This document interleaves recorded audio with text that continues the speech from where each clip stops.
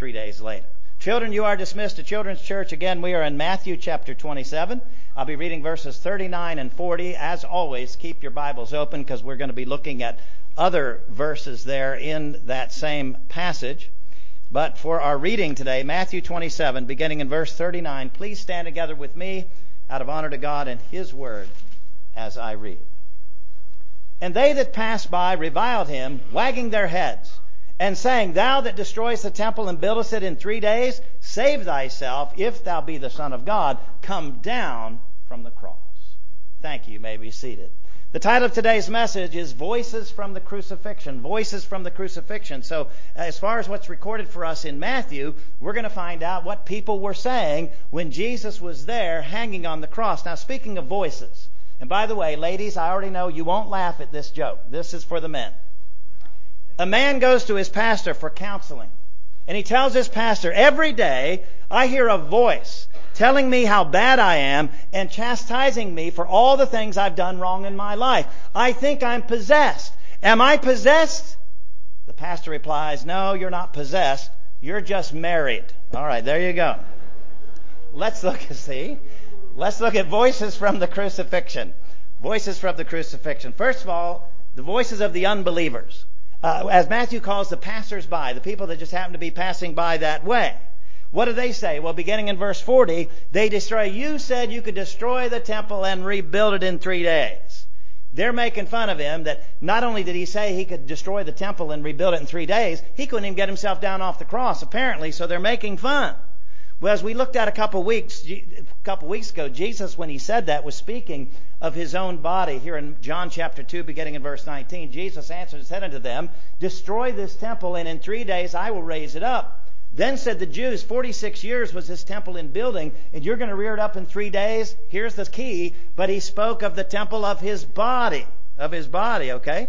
So here on the cross, they would destroy his body. He would restore it 3 days later. So they said that. Also in verse 40, they said, Save yourself. You saved others. Why don't you save yourself? And Jesus could have. He could have saved himself from the cross. He's God. He could do anything. He didn't want to save himself. He wanted to save us. And so he stayed there on the cross. The other thing they said was, Come down from the cross. Why don't you come down from the cross? You say you're the Son of God. You say, why don't you come down from the cross?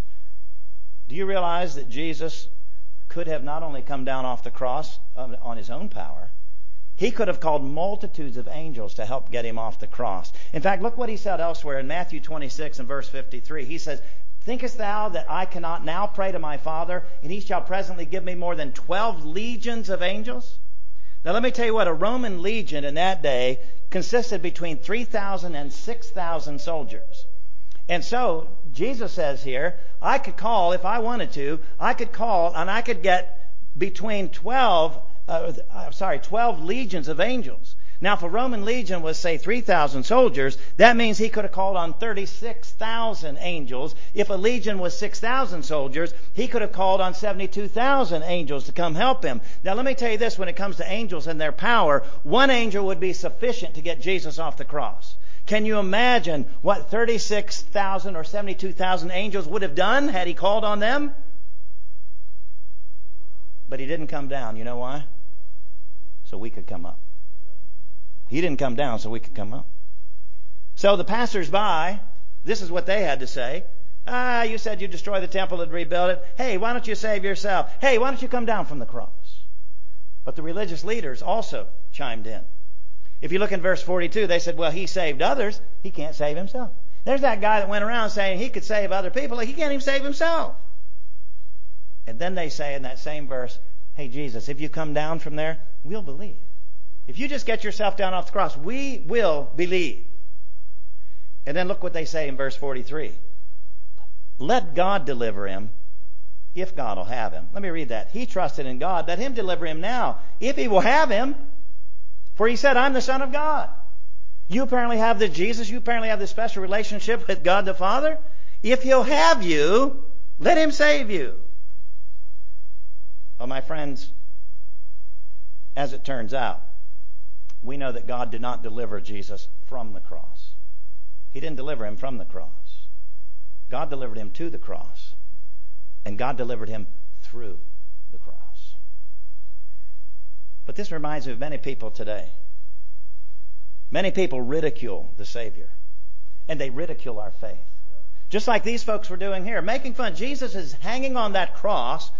He is dying. He hasn't died yet, but he is dying. And they're laughing. They're having a big time. They're making fun of him. People still today ridicule the Savior and they ridicule the faith. Other people today require a sign. Just like the religious leaders say, well, if you get down off the cross, then we'll believe. You show us you're capable, then we'll believe. People today ridicule the Savior. They ridicule our faith. They require a sign. Like, for instance, they'll get themselves in a jam and they'll pray. They'll say, God, get me out of this jam, then I'll believe. I created this big problem in my life, but if you get me out of it, I'll believe. Or, I'll believe in you, God, once I get all the proof. I need proof. I got to have scientific proof of everything. And once I get all the proof, once I get all my answers, then I'll believe. Know this. If there's any of you here who want to ridicule the Savior and ridicule the faith, here's what the Bible says. God is not mocked. God is not mocked. Oh, you may get to laugh. Just like these people. They got to laugh. You might get to laugh. You ain't getting the last laugh. And for those of you who think you just need all the facts, you need all the answers, know this, that God requires faith, not facts. One of my favorite verses in the Bible, I share it with you all the time, is Ephesians 2:8. It says, for by grace are you saved through faith. It does not say, for by grace are you saved through facts. It's faith. God requires faith. So the unbelievers there, the passers-by, the religious leaders, all unbelievers, they had plenty to say. But they're not the only ones that had something to say. In addition to the unbelievers, there was the Christ. And notice what he says here in verse 46. My God, why hast thou forsaken me? Why is Jesus saying that? Because he took upon himself the full weight of the world's sin. The sins of everyone who would eventually believe in him. He took upon himself their sins. And Jesus felt separation from his Father for the first time in eternity, and he expressed it as being forsaken. And so when our sins are placed upon him, he says, my God, you've forsaken me. But Jesus was doing something else here. Jesus was directing his detractors as well as his followers to Psalm 22. And I want to do that as well. I want you to turn your Bible, Psalm 22. Now, Psalm is an easy book to find. It's basically in the middle of your Bible. So if you just open your Bible to the middle, it's probably going to open to the book of Psalms, and then just find chapter 22. So Jesus is feeling forsaken, of course, because he has taken upon himself our sins, but he's also directing everyone to go to Psalm 22. You see, back in that day, teachers would quote the first part of a passage, and their students were expected to know the rest of it or to look it up. And so Jesus starts by quoting the first part of Psalm 22, expecting anybody listening to either know the rest of it or to look it up. Something very interesting about Psalm 22, it was written by David 1,000 years before Romans ever invented crucifixion. Yet if you read verses 14, 15, and 16, it describes crucifixion in detail. So it's written by David 1,000 years before Rome invented crucifixion, yet it describes crucifixion. And notice from our passage today some of these key verses. For instance, from verse 46 in our passage, look at verse 1 of Psalm 22. My God, why hast thou forsaken me? Remember, Jesus felt forsaken, but he's also directing us to Psalm 22. How about verse 39 from our passage? Now look at verse 7 here in Psalm 22. It says, all they that see me laugh me to scorn. They shoot out the lip. They shake the head. What about verse 43 from our passage? Look at verse 8 here. He trusted in the Lord that he would deliver him. Let him deliver him, seeing he delights in him. What about verse 35 from our passage and verse 18 here? They part my garments among them and cast lots upon my vesture. David writes this 1,000 years before Jesus ever walked this earth. And yet it describes in detail crucifixion, and it describes in detail what was going on around the cross. So what did Christ say at the crucifixion? My God, why hast thou forsaken me? But that's not it. Look down in verse 50. Verse 50, I'm back to Matthew 27. It says he let out a final cry, a last cry. Verse 50 says Jesus, when he had cried again with a loud voice, yielded up the ghost. He died. But what did he say? What were his last words? Well, Matthew doesn't tell us. Luke and John do. Luke 23:46 says that when Jesus had cried with a loud voice, he said, Father, into thy hands I commend my spirit. And having said thus, he gave up the ghost. He died. And John tells us what else Jesus said at that moment. He said, it is finished. And he bowed his head and gave up the ghost. Now, what does that mean when Jesus says, it is finished? Well, he was certainly referring to his life, right? His life was finished. He was dying because right after that he gave up the ghost. He died. So his life was finished. What else was finished? His reconciliation between man and God was finished. And not only was that finished, but our debt for sin was paid in full. It was paid in full. It's finished. It's finished. So this is very significant that Jesus, we always say he died on the cross, but what happened when Jesus died at the cross? What happened at his death? Well, a lot of different things. First of all, look in verse 51. The temple veil was torn. It says there in verse 51, and behold, the veil of the temple was rent in twain from the top to the bottom. And so the temple veil was torn. Now that veil used to separate the Holy of Holies from the holy place. In other words, people couldn't go in there except for the high priest, and only then once a year. But when Jesus died, that veil is torn from the top to the bottom, from heaven to earth, such that people no longer need a human mediator. We have direct access to God through Jesus Christ. But notice the rest of that verse, verse 51. There was an earthquake. So not only was the veil in the temple torn, there was an earthquake. And if you look in verse 52, rocks shattered, including some that sealed the tombs. It says there, and the graves were open, and many bodies of the saints which slept arose. Dead believers rose from the dead. When Jesus died on the cross, people who had died in faith, all of a sudden came back to life again. And look in verse 53. This is kind of creepy for Easter. And came out of the graves after his resurrection, and went into the holy city and appeared unto many. So what happened when Jesus died? Well, when he died, the veil was torn. When he died, there's an earthquake and people rose from the dead. When he died, something theologians call the Great Exchange, that occurred, the Great Exchange. That's what I was talking about with the children here this morning. That our sins were placed on Jesus and his righteousness is given to us, the Great Exchange. It comes out of 2 Corinthians 5:21 that says, for he hath made him to be sin for us who knew no sin, that we might be made the righteousness of God in him. As Peter would say in 1 Peter 3:18, the just for the unjust. And so we receive his righteousness. He receives our sin. The Great Exchange. The Great Exchange.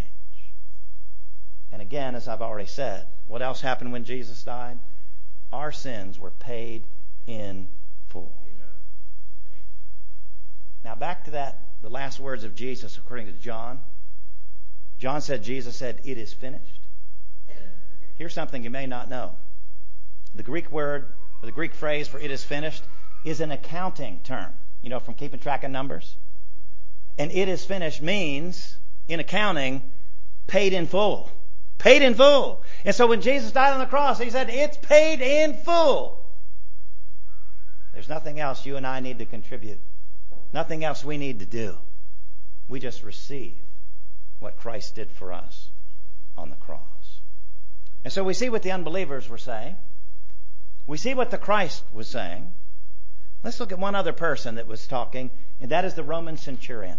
The Roman centurion. If you look in verse 54, he calls Jesus the Son of God. It says there, now when the centurion and they that were with him watching Jesus saw the earthquake and those things that were done, they feared greatly, saying, truly, this was the Son of God. And so he calls Jesus the Son of God.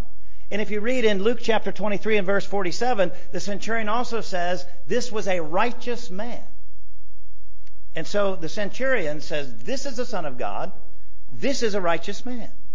And we agree with the centurion on both accounts. Jesus is the unique Son of God. He is co-equal, co-eternal, and co-existent with God the Father and God the Holy Spirit. And Jesus is perfectly righteous, completely sinless. And so what the centurion said there, hey, he's the Son of God. Hey, he is righteous. Yes, we agree. The centurion was a pagan, yet he spoke the truth. He was a pagan. They believed in multiple gods, but he spoke the truth. He said, this is the Son of God. This is a righteous man. Perhaps that centurion even believed. I don't know. I can't see his heart. But perhaps he even believed. And if so, his faith was not logical. Why? Well, even in his pagan religion, gods don't die. And if this is truly the Son of God, God the Father, he would say, well, God doesn't die. How can the Son of God die? It wasn't logical. And yet perhaps he believed. And even if he did believe, God is showing once again his desire to include Gentiles in his plan of salvation. That you've got this pagan Roman centurion that gets saved at the crucifixion. Whether he believed or not, we don't know. But either way, the centurion bears a strong witness for Jesus Christ. When he looks at Jesus on the cross, he said, this is the Son of God. This is a righteous man. I don't know if he's saved or not, but I agree with him. And our faith must be like the centurions. Our faith must be like the centurions. First of all, we need to be saying the right things about Jesus. Telling the truth about Jesus. That Jesus is not just good, he's God. That Jesus isn't just a teacher, he's the truth. That Jesus isn't just a man, he's the Savior of men. And not only must we be telling the truth about Jesus, we must be sharing the truth about Jesus. That Jesus died on the cross to pay for the sins of all who would believe. That Jesus was buried, and the third day Jesus rose again from the dead. And so like the centurion, we must be saying the right things about Jesus. But like the centurion, we also must be believing the right things about Jesus. We must have full confidence that Jesus is the perfect Son of God. What do I mean by that? Jesus is virgin born. Jesus is our sinless Savior. Jesus is our resurrected Lord. Jesus is our returning King. We must believe these things about Jesus as the perfect Son of God. And having said that, just like the centurion, our faith is not going to be purely logical. Because we don't have all the answers. Well, let me just say this. I don't have all the answers. If you have all the answers, I'd love for you to let me in on all the answers you have. I don't have all the answers here, okay? But I believe. It's not purely logical.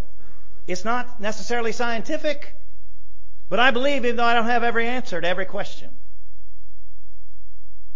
Sometimes we believe when circumstances turn bad. We're going through difficult times. We're going through bad times.